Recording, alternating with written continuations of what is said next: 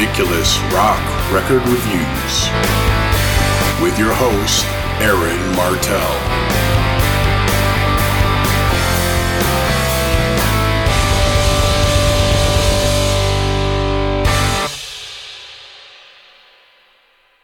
Hello there, I'm Aaron Martell, and welcome to Ridiculous Rock Record Reviews, a podcast where I talk about and review a rock album of my choice.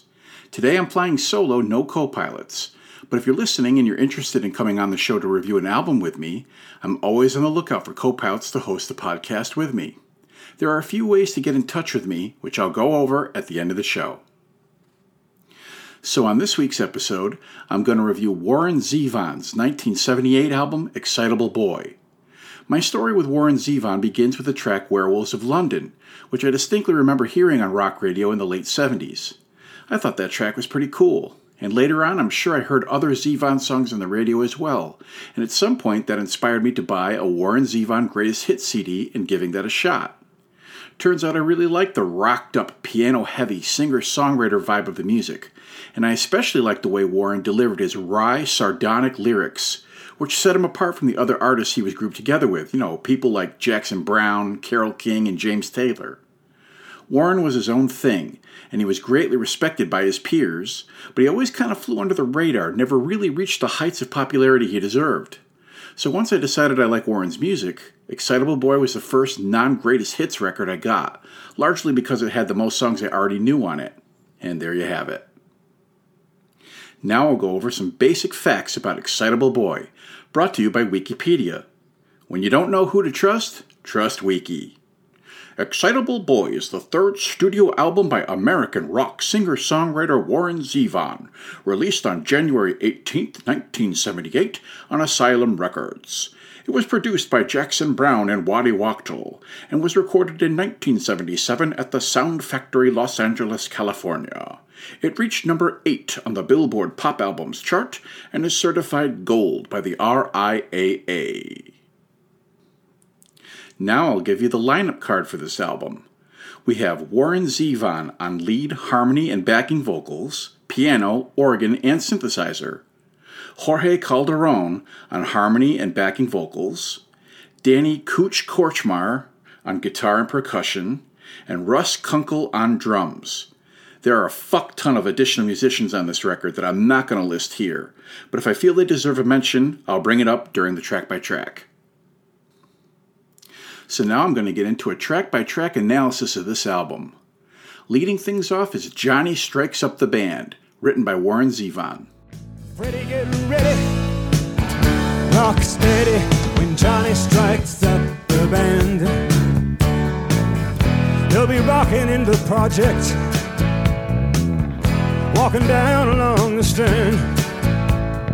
Freddie getting ready, rock steady when Johnny strikes up the band.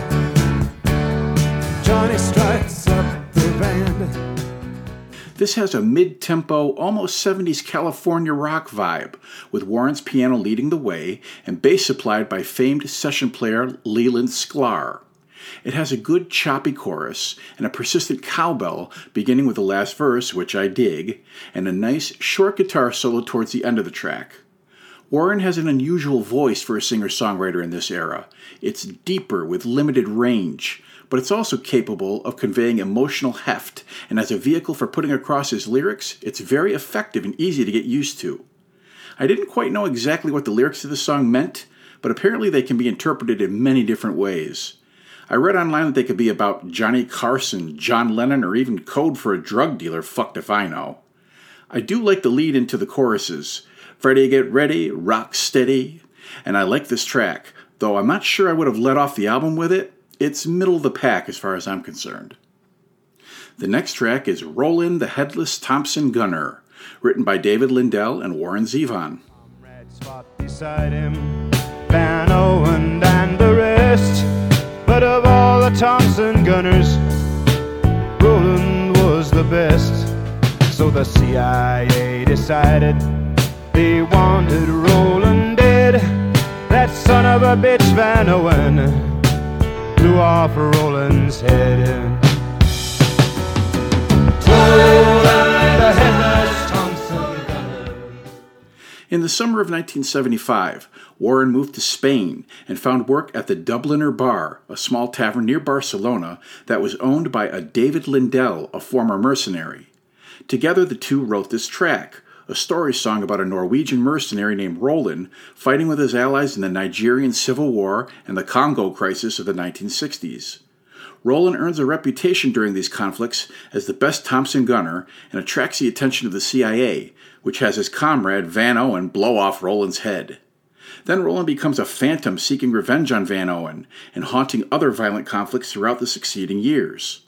Warren proves himself the master of the story song, injecting this track with plenty of dark humor, along with actual historical information. The music is again piano-driven and serves the lyrics with dramatic swells and quiet passages. Bob Glaub, another session musician, plays bass on this and has a notable presence.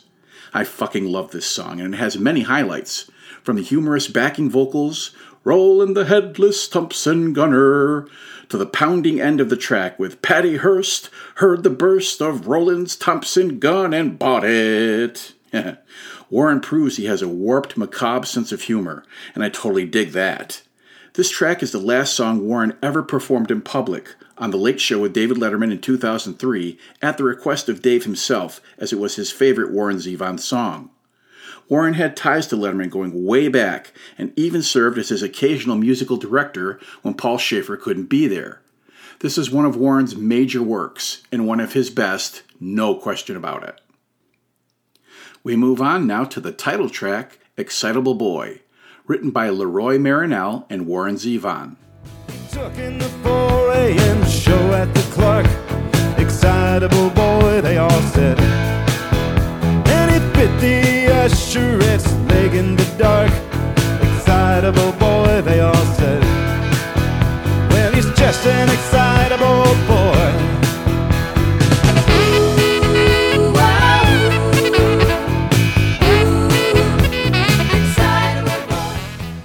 This one tells the tale of a disturbed young man who displays increasingly violent behavior, while his actions are dismissed by the people in authority over him as the doings of an excitable boy.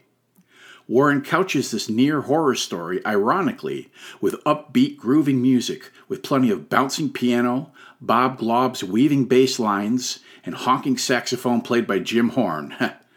There are doo-wop-styled backing vocals, sung by Jennifer Warnes and Linda Ronstadt, that prominently feature on the track as well. This tune is another showcase of Warren's twisted humor and a commentary on people who live in denial when the problems are happening right in their faces. Standout track. I love it. Now we come to Werewolves of London, written by Waddy Wachtel, Leroy Marinell, and Warren Zevon. I saw a werewolf with a Chinese menu in his hand, walking through the streets of Soho in the rain. He was looking for the place called Lee Ho Fooks. Gonna get a big dish of beef chow mein. Ahoo, werewolves of London. Ahoo. Ow! Draw blood. Holy shitballs, Batman, do I love this song. This is a simple 3-chord pop rock tune that is about as simple as it gets for Warren's music. There's no hidden or deeper meaning here. It's literally about a werewolf, and is loaded with funny lines such as Lon Chaney and Lon Chaney Jr. walking with the Queen, and the werewolf drinking a pina colada at Trader Vic's. The whole song's a goof. Apparently Warren wrote it very quickly, and certainly didn't expect it to become his best-known song and a number 21 hit on the American Top 40 chart. Musically, it's got Warren's ever-present piano, along with John McVie on bass and Mick Fleetwood on drums. Holy fuck, Fleetwood Mac's rhythm section's on this. And Waddy Wachtel plays a tight, rocking guitar solo. I remember playing this in my car years ago with my kids riding in the back, and they got excited when they heard this start up. I was like, yeah, my kids are cool. Then they heard the voice and wondered, what's this? They didn't like it. And then I realized they thought it was Kid Rock, who had a hit single mashing up the music of this with Leonard Skinner's Sweet Home Alabama. No, kids, this ain't Kid fucking Rock. This is the real shit. 1,000 times better than anything that goober could come up with. And he'd probably even agree with me. This is Warren fucking Zevon. Anyway, everybody, let's erase that bad memory and give a howl for Warren. Come on, you know you want to. Ready? Ow! Continuing on through the album, we get Accidentally Like a Martyr, written by Warren Zevon. Mad love, shadow love, random love, abandoned love. Accidentally like a martyr. The hurt gets worse and the heart gets harder.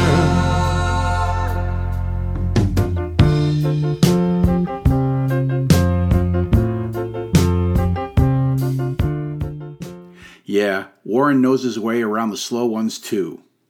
Leland Sklar returns on bass, and Carla Bonoff helps out on harmony vocals, but it's Warren's vocals that really make this song a standout for me. You can hear the pain, loneliness, and resignation in his voice, as he sings of a relationship where the love has disappeared and he can't get past it. The chorus is particularly affecting, and the line, "the hurt gets worse and the heart gets harder," really hits me hard, and on certain days you might catch me with a tear in my eye when this comes on. It's one of those tunes that gets to me, but I still want to hear it. I never skip it. I guess I just need to feel it, want to share in Warren's pain. I also love the piano figure that is played after the choruses. It fits the somber mood of the track so perfectly, and I ride out with it when the song fades. Thanks, Warren. So let's flip the imaginary record over and drop the imaginary needle on Nighttime in the Switching Yard, written by Jorge Calderon, David Lindell, Waddy Wachtel, and Warren Zevon. Nighttime in the switching yard. Nighttime in the switching yard. Nighttime in the switching yard. Nighttime in the switching yard. Get it out on my main line. Listen to the rhythm of the train go by. Bob Glaub plays some funky bass to a danceable beat played by famous session drummer Jeff Porcaro, who is also a member of Toto. And then some funky guitar comes in, as the song has a definite disco flavor to it, as this was the late 70s. The lyrics seem to be about trains and listening to the train whistle whine, though I read that it could also be about the drug heroin with the "get it out on the main line" lyric. In truth, I don't think this has any really deep meaning, so much that it's a vehicle for Warren to stretch out on a different musical style from the rest of the record and ride along a funk groove for a while. It's fine, I don't have a problem with it, but it does feel a bit out of place on the album and is my least favorite track, so this has to be Aaron's Stinky Stinker. Next up is Veracruz, written by Jorge Calderon and Warren Zevon. I heard Woodrow Wilson's guns. I heard Maria calling. Veracruz is dying.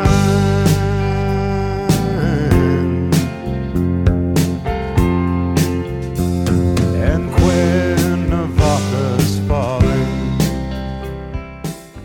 A wood flute played by Jim Horn begins this track, and it leads to another story song that has its roots in another historical event, the United States occupation of the Mexican port of Veracruz in 1914.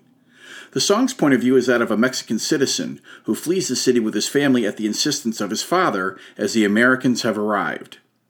The middle bridge of the track is sung in Spanish by Jorge Calderon, in which the main character vows to return to Veracruz and die if he must.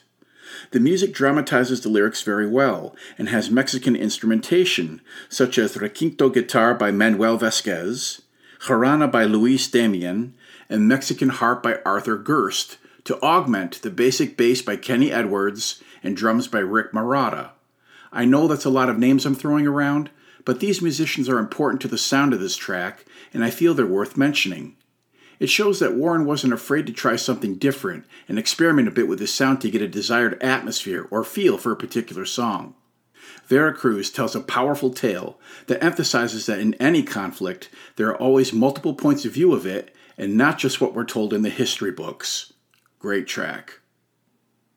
The penultimate track is Tenderness on the Block, written by Jackson Browne and Warren Zevon.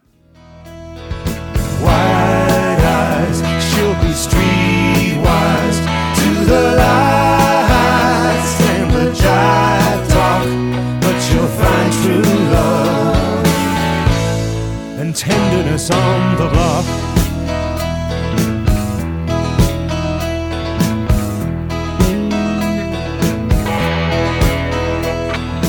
Daddy, don't you ask her when... This is a very singer-songwriter piece with a jaunty piano riff, uncomplicated bass from Kenny Edwards, and layered backing vocals harkening back to that 70s California rock scene. It feels quite a bit like a Jackson Browne song, which makes sense since Jackson co-wrote this with Warren, and the lyrics definitely feel like Jackson had a hand in them. To me, the song is about learning to accept change in your life, specifically the parents of a young girl who's growing up and experiencing life on her own, including romantic relationships. It reassures that the girl will be okay, though it's hard to let your little girl go, and as I've had experience in this area myself, I can relate to what Warren is singing about. It's got a good chorus, and though I don't think this is a great achievement or anything, it's a solid track that doesn't fuck with the flow of the album. It's not bad. And that brings us to the final track, Lawyers, Guns, and Money, written by Warren Zevon. I was gambling in Havana. I took a little risk. Said lawyers, guns, and money. Dad, get me out of this. Ha!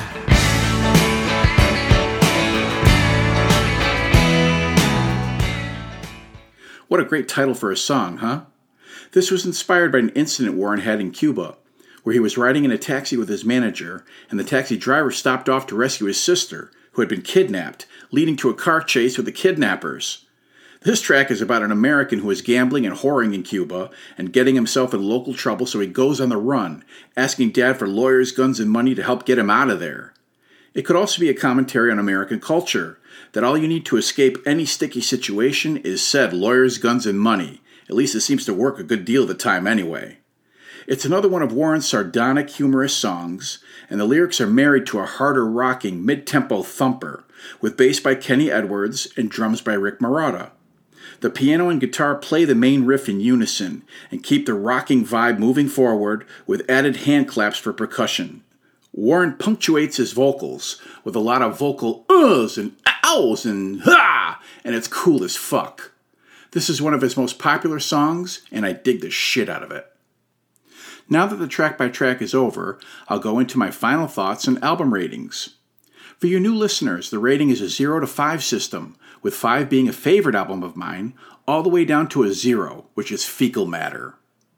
Warren Zevon had an interesting life, to say the least. In the early 70s, he was the band leader and keyboard player for the Everly Brothers. In 1975, he roomed with Stevie Nicks and Lindsey Buckingham as they were just hitting it big in Fleetwood Mac.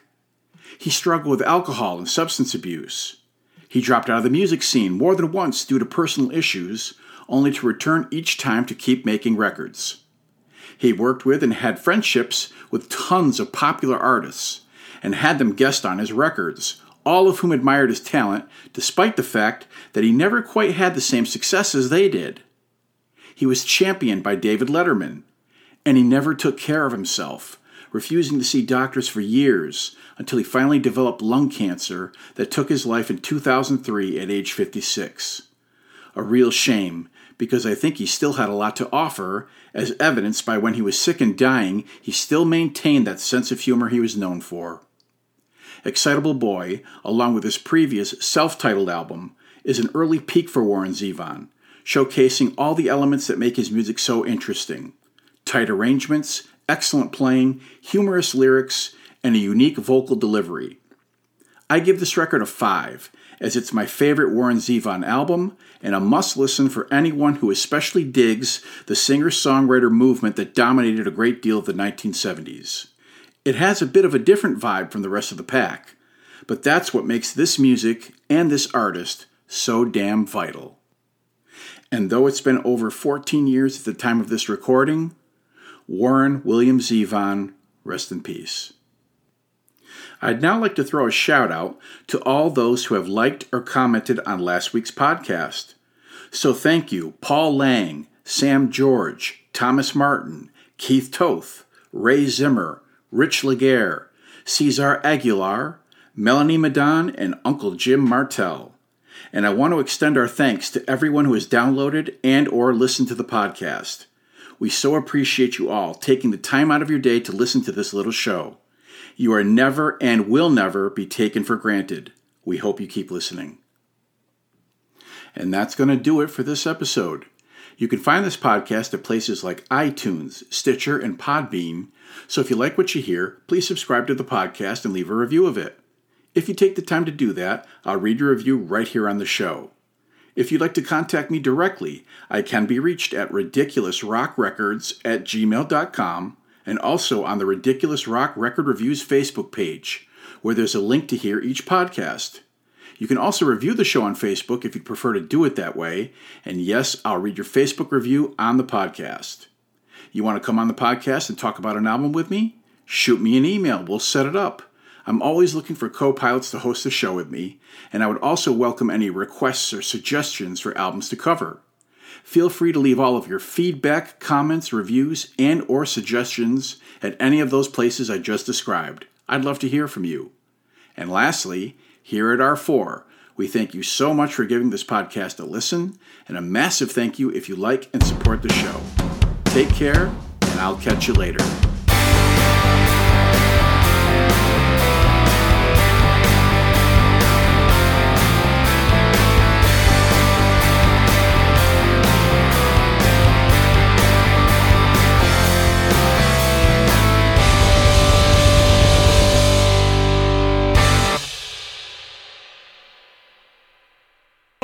I thought it was Kid Rock who mashed up this song with Leonard Skip. My throat's dry. Kid Rock. Fucking Kid Rock. Gotta be kidding me. Kid Rock. Kid Rock. Are you kidding me? This song is awesome. Fucking Werewolves of London. You don't take Werewolves of London and mash it with any other song, put your own words to it, and call it your song. That's bullshit. That's what I hate about that kind of shit. Kid Rock. I don't even know if the guy's got any fucking talent. God damn it. Kid